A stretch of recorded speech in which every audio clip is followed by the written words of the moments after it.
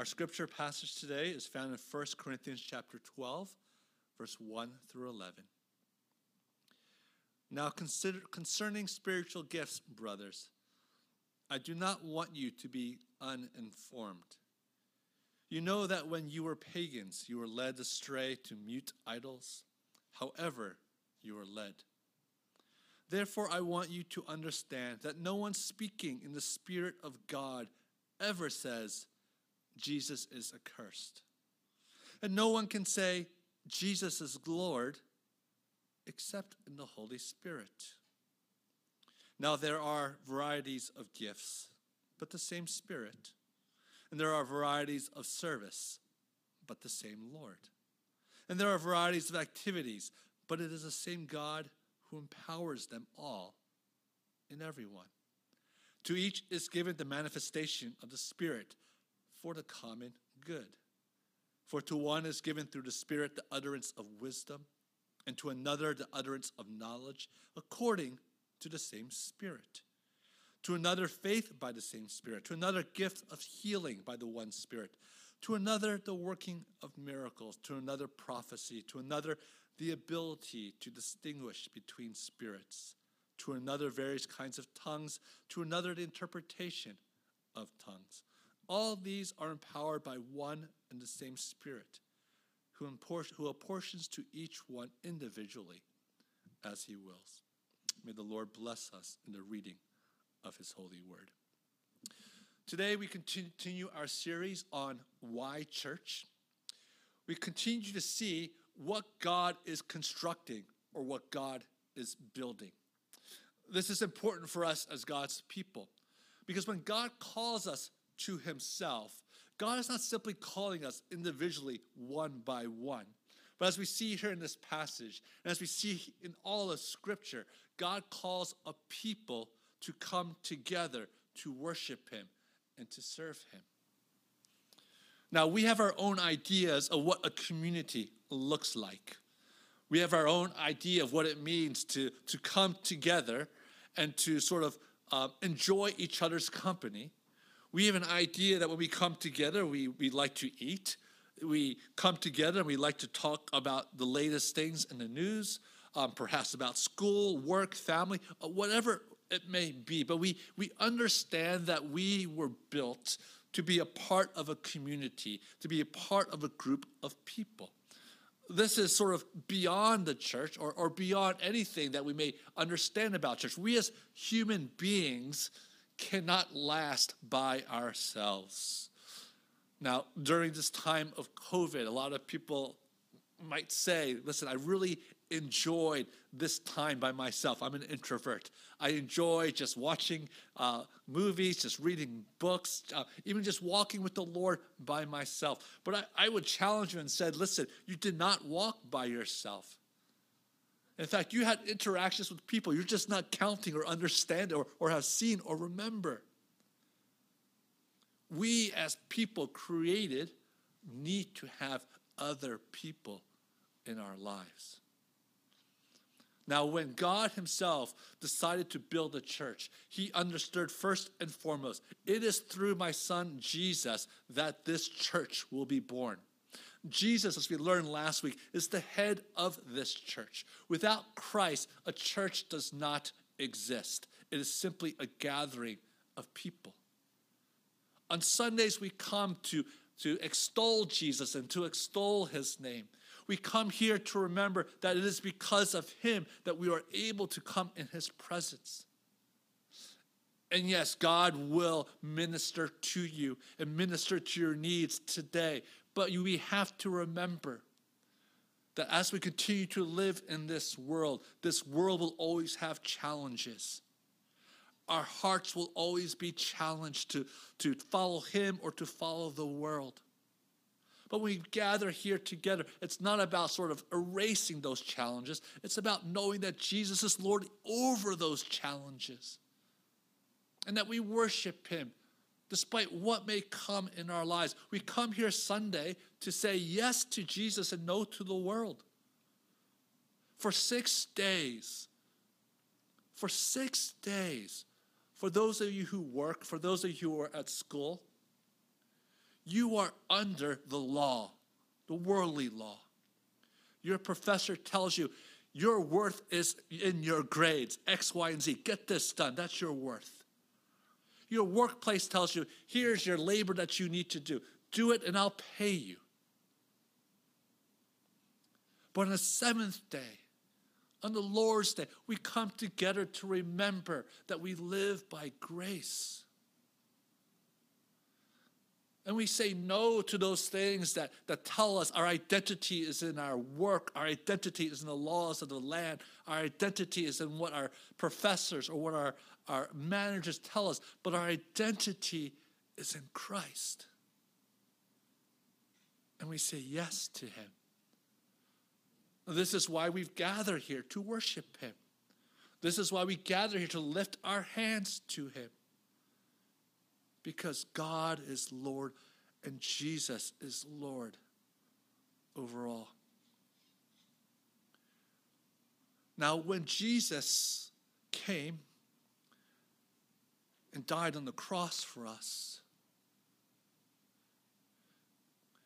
his intention was not simply to call each individual, but his intention was to build the church.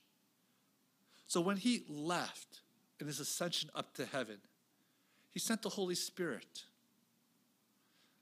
And he said to his disciples, basically, it is better for me to go. If I don't go, the Spirit can't come. Why does the Spirit need to be here? The Spirit needs to be here so that each one of you individually can know and experience God. But also the Spirit comes in order for the body of Christ to be formed.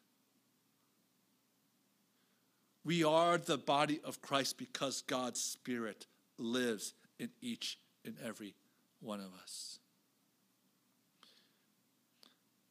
And it is God's Spirit that builds this church up together. Now, I want to talk about a distinction about church that's very important for us to understand. There is something that we call the invisible church and the visible church. Now, the invisible church is simply the group of all those that God has called in all of history to be his sons and daughters. These are the people that God had in mind to call to him, and those people who will be saved to the very end.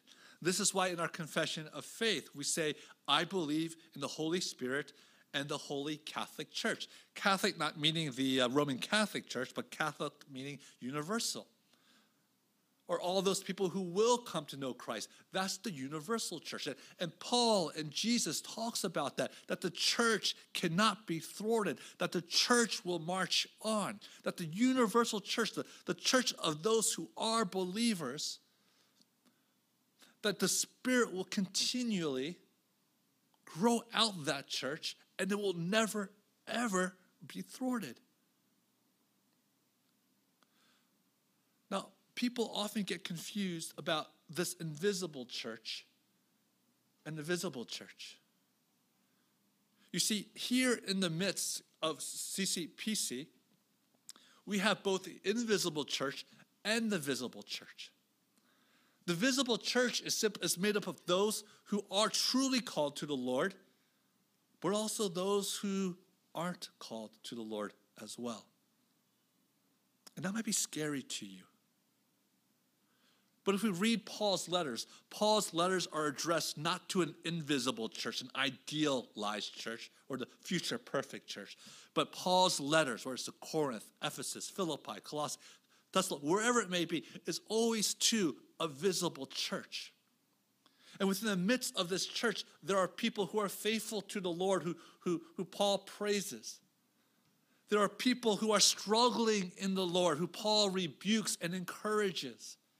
And then there are people in the church who are leading others astray that Paul says, you must discipline these people and even kick some of these people out.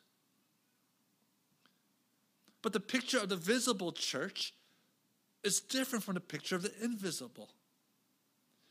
No, I think where a lot of us get into trouble in understanding church nowadays is that we have this idealized aspect or vision of church.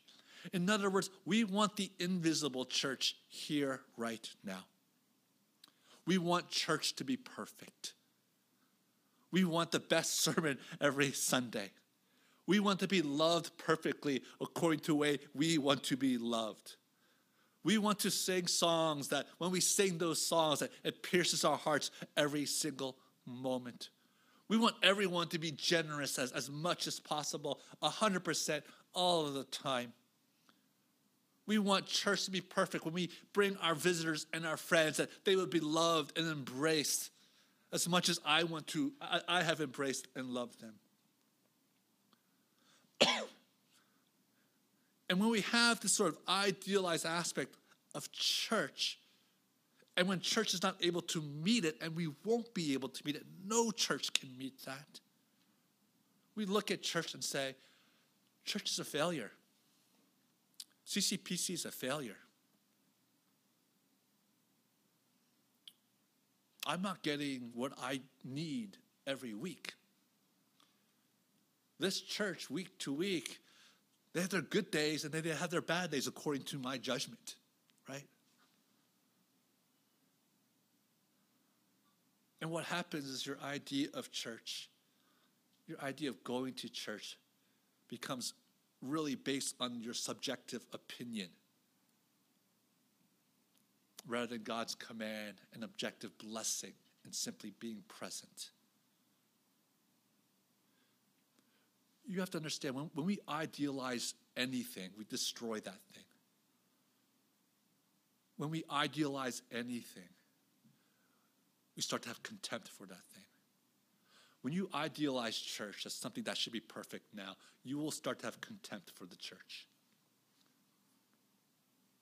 Just like marriage.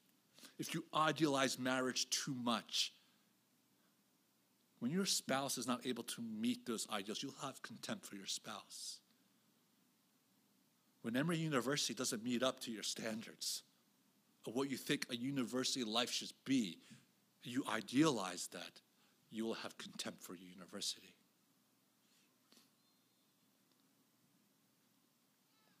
And this is what has happened in many corners of our American society today. We have put the picture of a church that is unbiblical. On the other hand, though, if idealization is one thing that happens, on the other hand, we sort of look at church as simply an optional thing now. It's not a place where God has called us.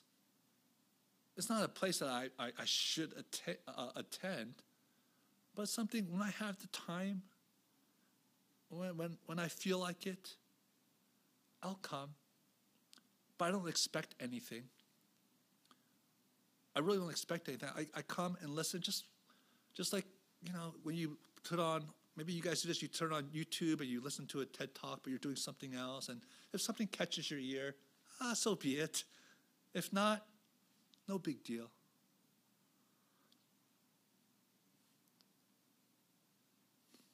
But either way, we misrepresent what the church is supposed to be. If you idealize it, you'll have contempt for it. If you think there's no blessing for it, you will treat it as something that's not valuable, mundane, something that can be used or unused. But the visible church that God has called us to means that in God's midst, God's blessing is here because God's Spirit is here. That it's in the midst of our trials and tribulations. It's in the midst of our difficulties. It's in the midst of us wrestling with God and wrestling with one another for God and His glory, for Christ's mercy to overflow, that we actually see the presence of God here.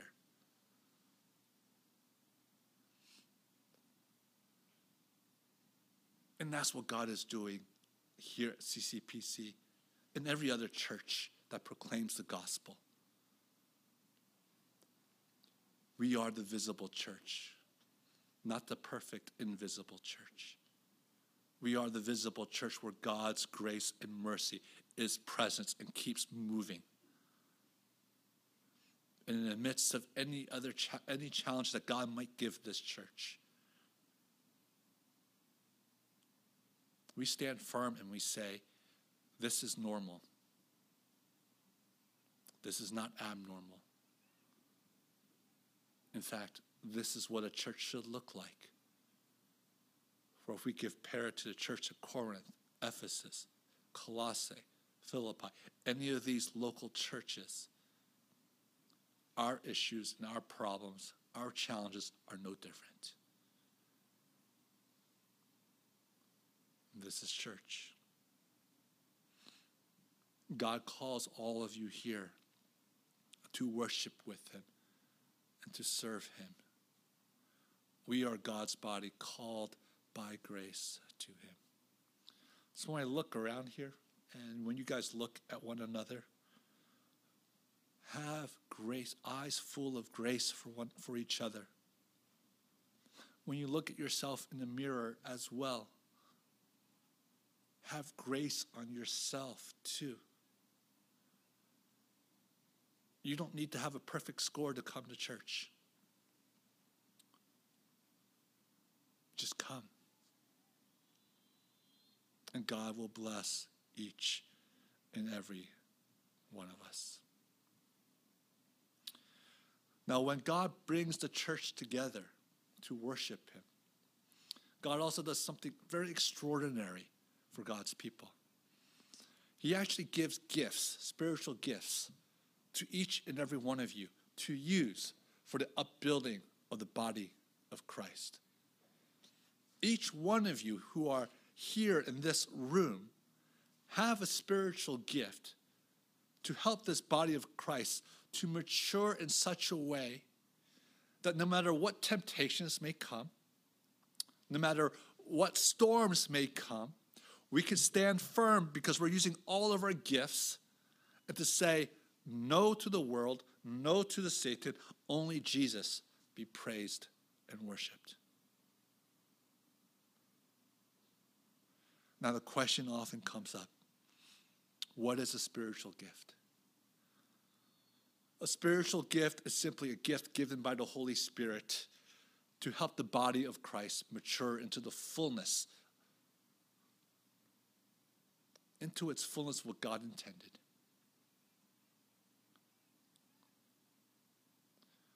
Now, first things first. The most important thing about any spiritual gift is that you need to be able to say, as it says here, Jesus is Lord. Let me say that again. In order to first use your gifts in this church, you need to be able to say, Jesus is Lord. And you might be saying, oh, Pastor, that's a given. That's easy, of course. And I go, that's not a given.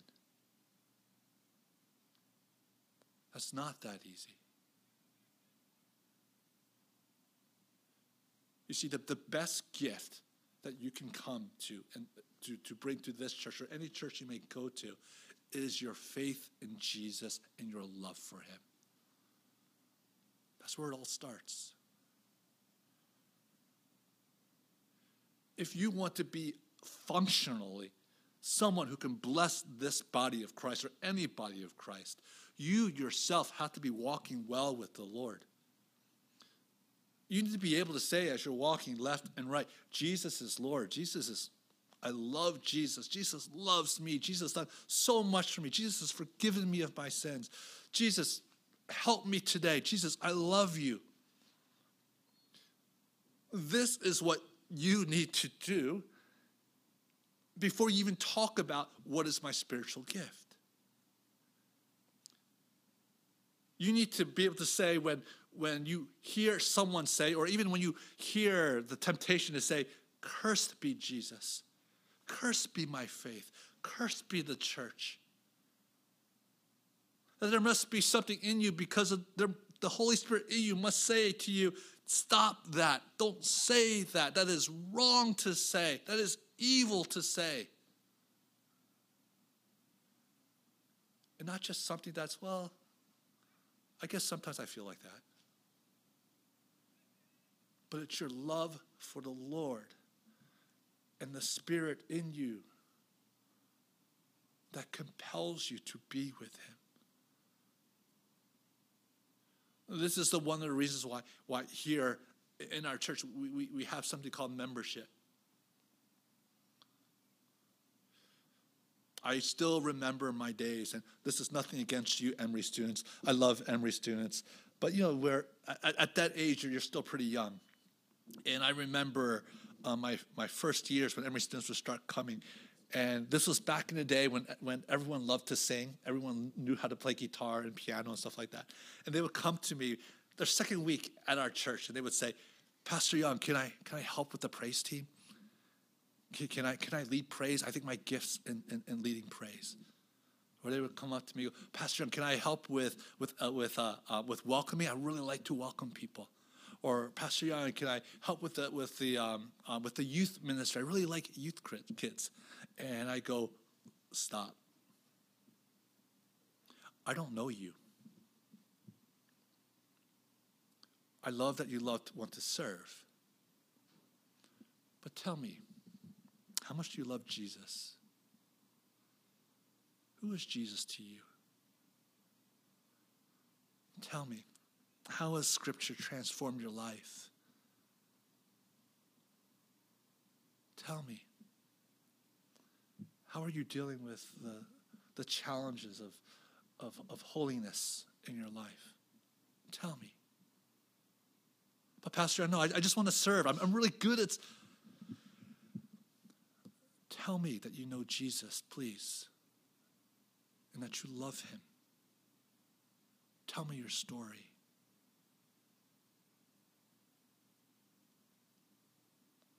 This is what this first half of Corinthians about spiritual gifts is about. It's you need to be able to say Jesus is Lord.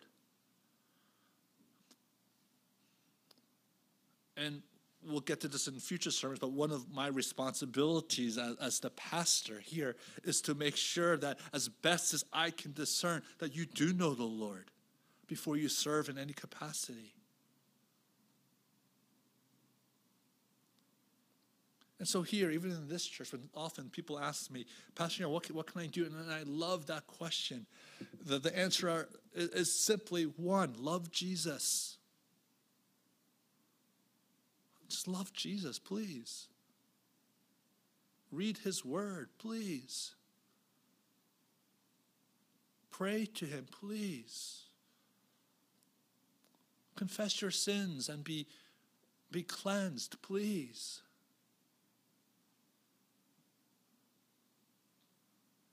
And number two, just love the people in this church. Just love them. Just say hi.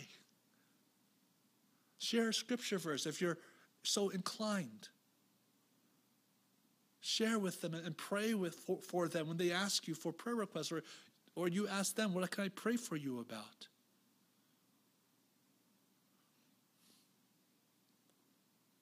Jesus is Lord. So when God calls a church body together, we as individuals are called to worship him. And we as individuals are called to each and every day and each and every time we worship him to declare Jesus as Lord because the Holy Spirit lives in us. And that is how a church is first formed. It's not by the giftings. It's not by the things that we do.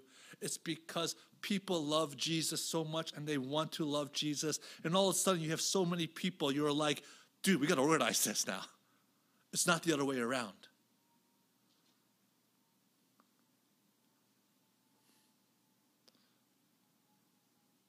And for us, the goal is for that love of Jesus to continue to excite us and to grow in the midst of us.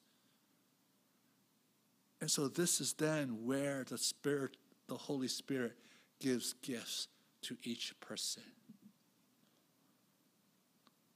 So that gospel may continue to rush up these springs of living water will continue to overflow from our hearts. And that's when we serve.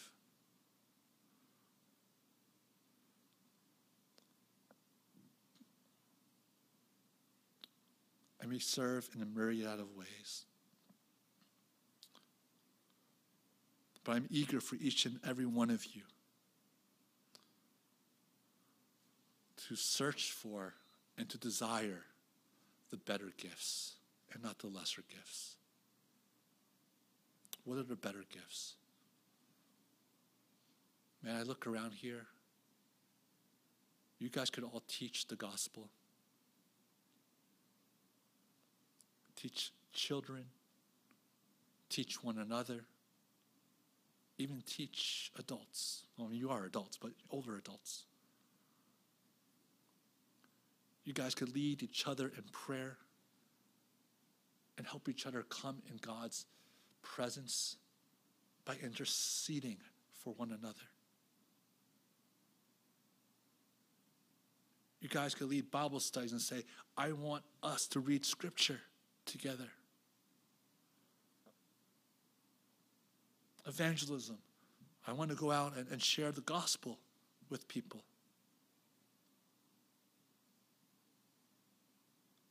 Mentoring. I want to mentor someone and walk with them that they may know the gospel. Now you may say, whoa, those are way too spiritual. You need to be trained for all of those. Yes and no. No, in a sense, when the Holy Spirit is in you, you know enough, more than enough, to help other people walk in the gospel. You do. Yes, in the sense that if you yourself are not growing in your Jesus is the Lord moments, each and every day and moment, then of course you're not going to have anything that you can share with other people. And so you got to continue to walk with the Lord. You know, there are moments, I've been a pastor for a while, and I've known lots of pastors and as friends and colleagues. And you know, there's a couple of things I never understood personally about pastors that and their temptations that I could not understand. One is plagiarism. I don't understand why a pastor would ever plagiarize a sermon word by word. I just don't understand that. And I've heard that happen many times of a pastor who will use another pastor's sermon and just read it and claim it as their own. I don't understand that. And the reason why I don't understand that is that if you're walking with the Lord, even if it's a bad sermon, just get up there and just share from your heart what the Lord is doing, and God will bless you. The second thing I didn't understand, and again, there's situations. I'm not sort of putting these people down, but there are other situations as well. But another thing is, I never understood when the pastors would say, "I've run out of things to preach on." I don't know what to preach on anymore. I've run out of all my ideas for preaching and teaching. I don't understand that. Yeah, you'll be tired. There'll be days when you're exhausted, but if you're walking with the Lord, there's even preaching about the fact that there are times that you're so tired that you realize that your knowledge is insufficient, but God's is sufficient. That's a sermon in itself. Now, I know there are circumstances where that happens. But it should not happen on a regular basis for any of us.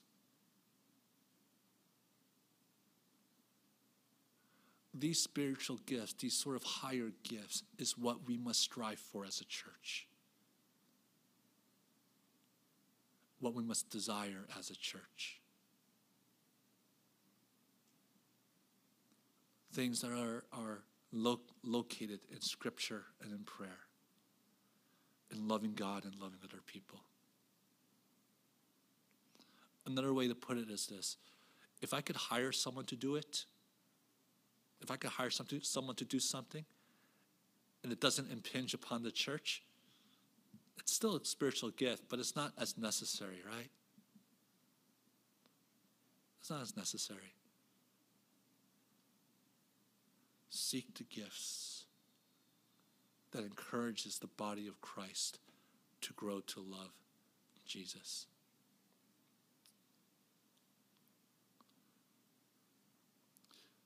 Brothers and sisters, my desire is for CCPC to be a messy church. And I mean that in the best possible way.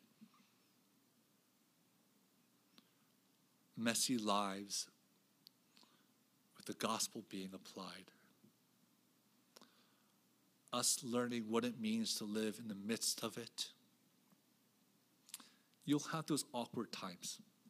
And I've been experienced many of these awkward times in talking with many of you of finally being able to name the issue or the problem that you might be having in your life. You finally name it. But you realize that there's not much you can do about it. But pray and love. And for many of you, it's the first time you've ever gone off that deep end with the Lord and in loving other people. It's okay.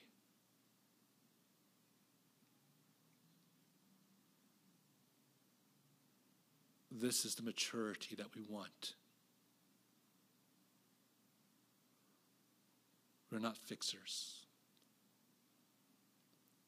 We are proclaimers that Jesus is Lord of all things.